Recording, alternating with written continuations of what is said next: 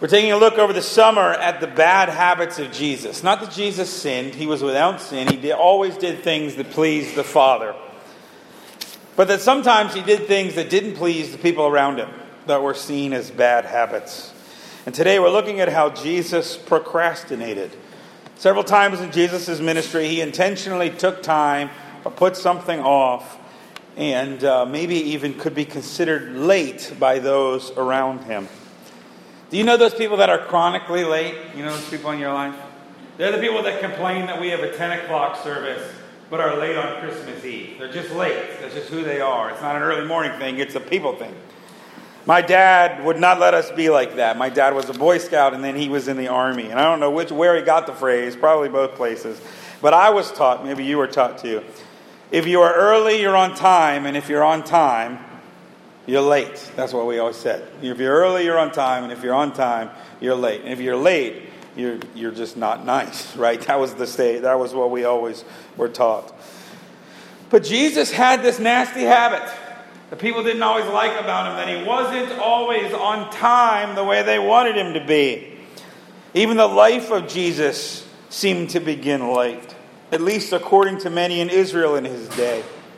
Galatians chapter 4 says, "But when the fullness of time had come, God sent forth his Son, born of a woman, born under the law, to redeem those who were under the law, so that we might receive adoption as sons." Jesus says in the fullness, Paul says in Galatians, in the fullness of time, when the fullness of time had come. But you know what? Israel didn't feel that way. Israel felt like the Messiah was coming and coming, but he was late. We've been under the rule of the Romans for a while. Before that, the Babylonians. Before that, where is this coming Messiah? And there was this expectation. In fact, we still sing a song at Christmas, "Come Thou Long Expected Jesus." Remember that song? We're trying to identify with Israel in that moment because they've been really long in expecting the Messiah to come. But where is the Messiah? It seems like even Jesus starts out late. Then, when he's 12, in Luke chapter 2, we find him a little late getting home one day. So Luke chapter 2, and I'm starting in verse 41. "Now his parents went to Jerusalem every year at the feast of the Passover. And when he was 12 years old, they went up according to custom. And when the feast was ended and they were returning, the boy Jesus stayed behind in Jerusalem. His parents did not know it, but supposing him to be with the group, they went a day's journey. But then they began to search for him among the relatives and acquaintances. And when they did not find him, they returned to Jerusalem searching for him. After 3 days, they found him in the temple, sitting among the teachers, listening to them and asking them questions. And all who heard him were amazed at his understanding and his answers. And when his parents saw him, they were astonished. And his mother said to him, 'Son, why have you treated us so? Behold, your father and I have been searching for you in great distress.' And he said to them, 'Why were you looking for me? Did you not know that I must be in my Father's house?' And they did not understand the saying that he spoke to them. And he went down with them, and he came to Nazareth, and was submissive to them. And his mother treasured all these things in her heart. And Jesus increased in wisdom and in stature and in the favor of God and man." Okay, first of all, listen. Joseph and Mary are not bad parents here. Okay, considered a bad parent move when you leave your kid somewhere. But in those days, Jesus is 12. They don't have the same kind of long adolescence that we have. In fact, if Jesus was a girl, he's probably about ready to get married at this age. Okay, Jesus is 12. In those days, 12 seemed a lot older than what we have today.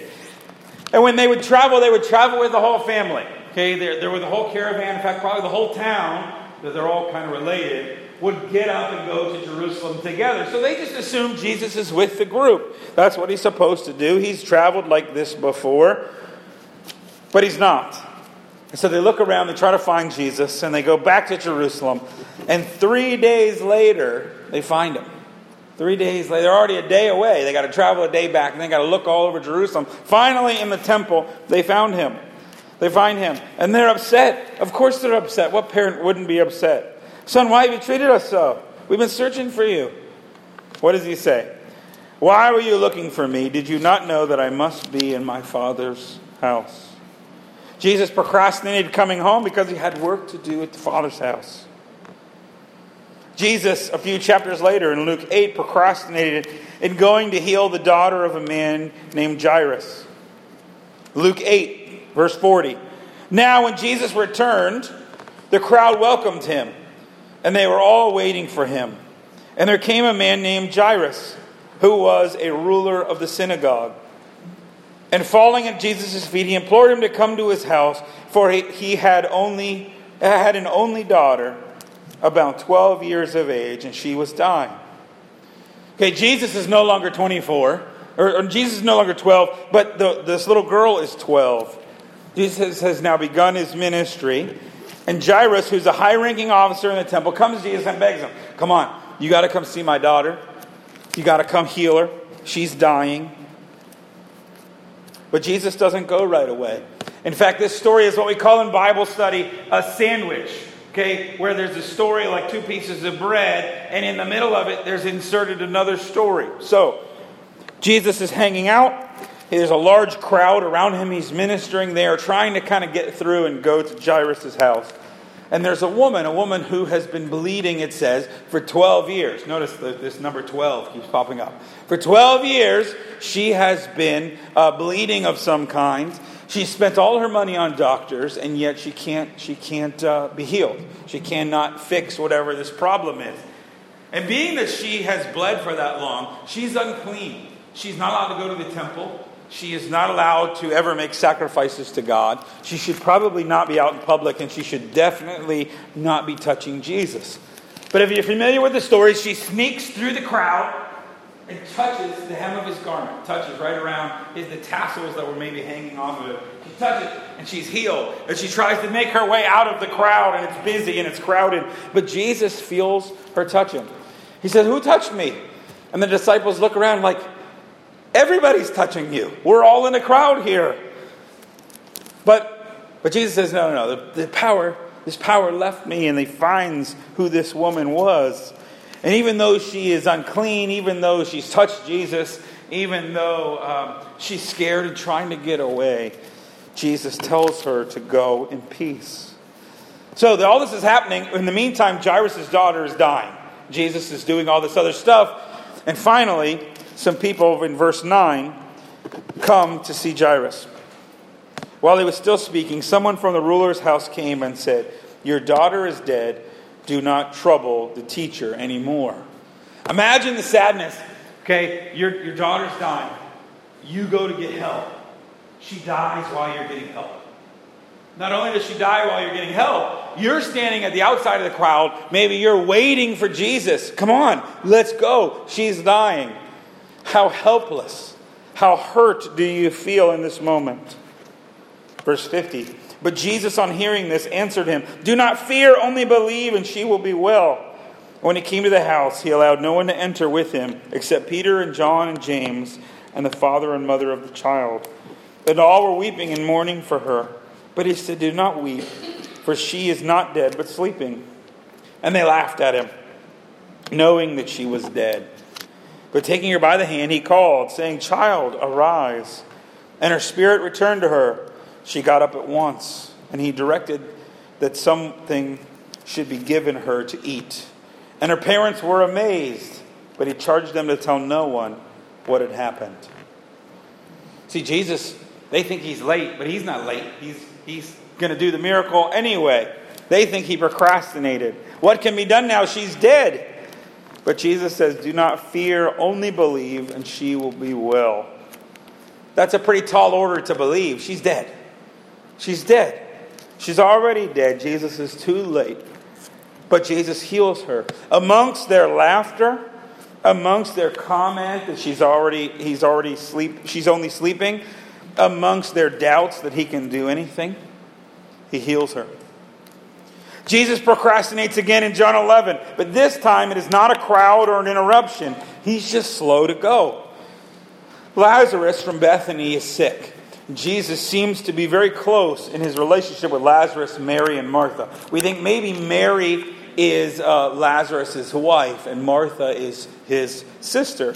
And maybe Martha's husband has died, and so Martha stays with them. Anyway, they have a house in Bethany that Jesus seems to come to. So the sisters sent to him, saying, "Lord, he whom you love is ill." But when Jesus heard it, said, "This illness does not lead to death. It is for the glory of God, so that the Son of God may be glorified through it." Now Jesus loved Martha and her sister and Lazarus.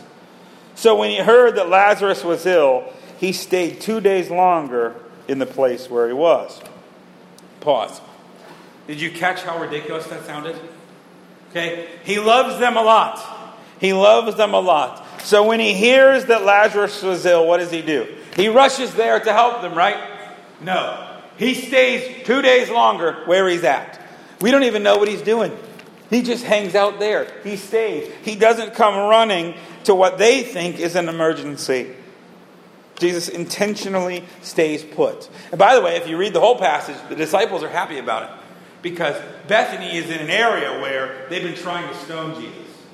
They've been trying to stone Jesus. And so the disciples think, if we go there, they're going to kill us. And so they're fine. Let's just not go there. But Jesus goes, and he takes them with him. Jesus knows, they ask him, they say, why do you want to go to Judea? Why do you want to go there? And Jesus says, Lazarus has died. Jesus even says Lazarus has died. It's not even that Jesus doesn't know that the situation is serious. He tells the disciples when he has died. So now they leave. And they come running to tell Jesus that Lazarus has died. Of course, he already knows. So when Martha heard that Jesus was coming, she went to him and met him. But Mary remained seated in the house. Martha said to Jesus, "Lord, if you had been here, my brother would not have died. But even now I know that whatever you ask from God, God will give it to you." Jesus said to her, "Your brother will rise again." Martha said to him, "I know that he will rise again in the resurrection on the last day." But Jesus said to her, "I am the resurrection and the life. Whoever believes in me, though he die, yet shall he live. And everyone who lives and believes in me shall never die. Do you believe this?" She said to him, "Yes, Lord, I believe that you are the Christ, the Son of God, who is coming into the world." Notice, do you believe this? Do you believe he's going to be resurrected? That's what Jesus is really asking. But Martha can't bring herself to admit that. No, he's dead. We've already buried him. We already buried the guy. It's over. I believe that you are the Christ. She can't quite grasp that Jesus is actually going to bring him back. Now, when she had said this, she went and called her sister Mary, saying in private, "The teacher is here and is calling for you." And when she heard it, she rose quickly and went to him. Now Jesus had not yet come into the village, but was still in the place where Martha had met him. So Jesus is he rushing in? No, he's still waiting outside of town where he'd met Martha. Mary goes to get him. When the Jews who were with her in the house, consoling her, saw Mary rise quickly and go out, they followed her, supposing she was going to go to the tomb and weep. Now when Mary came to where Jesus was, and saw him, she fell at his feet, saying, "Lord, if you had been here, my brother would not have died." It says brother here. Maybe it's Martha. I don't know. When Jesus saw her weeping, and the Jews who had come with her also weeping, he was deeply moved, and in his spirit, and greatly troubled. And he said, "Where have you laid him?" They said to him, "Lord, come and see." Here's the shortest verse in the Bible. Jesus wept. So the Jews said, "See how he loved him." But some said, "Could not he who opened the eyes of the blind man have also kept this man from dying?" Mary and Martha both have the faith to believe that Jesus could have done something. But they're also kind of mad. Like, if you could have done it, and if the crowd is like this too, if you can heal a blind man, if you can do all the healings that you've been doing, surely you could have showed up in time to heal your friend. Surely you could have showed up in time to heal this one before he died. But Jesus is not really light. Not the way they think. He has them roll away the stone, and he calls to Lazarus out of the tomb, and he comes out like a mummy with his burial wrappings still on him. Why does Jesus wait 2 days? I mean, think about that. Why does Jesus wait 2 days? Why doesn't Jesus stop all the pain and the suffering that Mary and Martha go through before? He could do it. He doesn't even have to come. He does multiple healings at a distance in his ministry. Why doesn't he come? Why does he seem so late? Even at the end of his earthly life, at his ascension, as he's going into heaven, people who are following him think that he is procrastinating. They say to him in Acts 1:6, So when they had come together, they asked him, Lord, will you at this time restore the kingdom of Israel? He said to them, It is not for you to know times and seasons that the Father has fixed by his own authority, but you will receive power when the Holy Spirit comes upon you. Even at the very end of his life, they say, All right, Jesus, it's kingdom time, right? It's restore Israel time, right? It's rule the world for eternity time, right? And Jesus says, No, I'm going. You wait for the Holy Spirit and you wait here. And still, we as a church are waiting for his return and waiting for his kingdom to be inaugurated 2,000 years later. Why? Why does Jesus seem late? Why does Jesus seem like he's waiting? Why, as Christians, do we always seem to be waiting for Jesus? How often do we wish we had God just swoop in with all his power and fix our problems? How often do we feel like God is late? Lord, if you'd been here, so-and-so hadn't died. If you'd been here, Lord, then this wouldn't have happened. Lord, if this person wouldn't have had so much pain if you had been here. Where are you, Lord? The Psalms are actually filled with those kinds of prayer. In fact, this is probably one of the two things I think are the hardest parts of the Christian faith.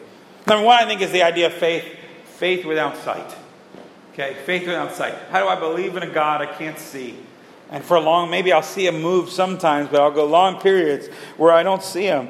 I don't hear his voice. And related to that is the idea of God's timing. That we always seem to have to wait on God. Maybe the third thing that's really hard about the Christian faith is the idea of suffering. The pain that we go through, the grief that we go through. But I think often suffering comes from the other two problems. That when we suffer, we can't see God and we're living like we're blind. And that often we can suffer for a little while. But in long-term suffering, we get this same angst of waiting on God. Why are we waiting in the midst of this long suffering? But the Bible promises that we will have to wait on the Lord, but that we will renew our strength. Remember that famous verse from Isaiah 40? Even youths shall faint and be weary, and young men shall fall exhausted. But they that wait on the Lord shall renew their strength. They shall mount up on the wings like eagles. They shall run and not be weary. They shall walk and not faint. They that wait on the Lord will renew their strength. But the Bible doesn't say right away. You ever experienced this? You ever gone through a season where you got to wait on God? You ever gone through an experience where you got to wait for God to come, for God to show up, for God to speak? And it's a struggle. And it's a burden. And you renew your strength, but it doesn't happen right away. In fact, sometimes it's a long time before it comes back. I'm reminded of the words of Isaiah 55. For my thoughts are not your thoughts, neither are your ways my ways, declares the Lord. For as the heavens are higher than the earth, so are my ways higher than your ways, and my thoughts than your thoughts. Tough words from Jesus. My thoughts are not your thoughts, my ways are not your ways. And maybe we could add, my watch is not your watch, and my calendar is not your calendar. See, I think Jesus is always on time. He's just not always on our time. Jesus is never late. He just doesn't live by our calendar. He's always about his Father's business. He's always doing more than we can possibly see. The Jesus you need to see is not the Jesus who's late. It's the Jesus who weeps. The Jesus who cares. The Jesus who loves. He just loves on a different schedule than we have sometimes. And man, is that tough. And man, is that can I just say it? It's frustrating sometimes that God doesn't work on our schedule and in our plans and in our sequence of events that we would prefer to have. But guess what? In the Bible, He doesn't either. God has His own time and His own sense of what's right and His own sense of what's going on in the world beyond us. And it's hard to trust God with that. But if you're really going to trust God, you got to trust God with the timing. If you're really going to trust God, you got to trust God when sometimes He says to wait.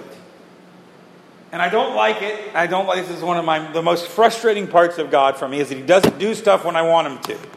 He doesn't do stuff how I want Him to. But that is the God we serve. That is the God we serve.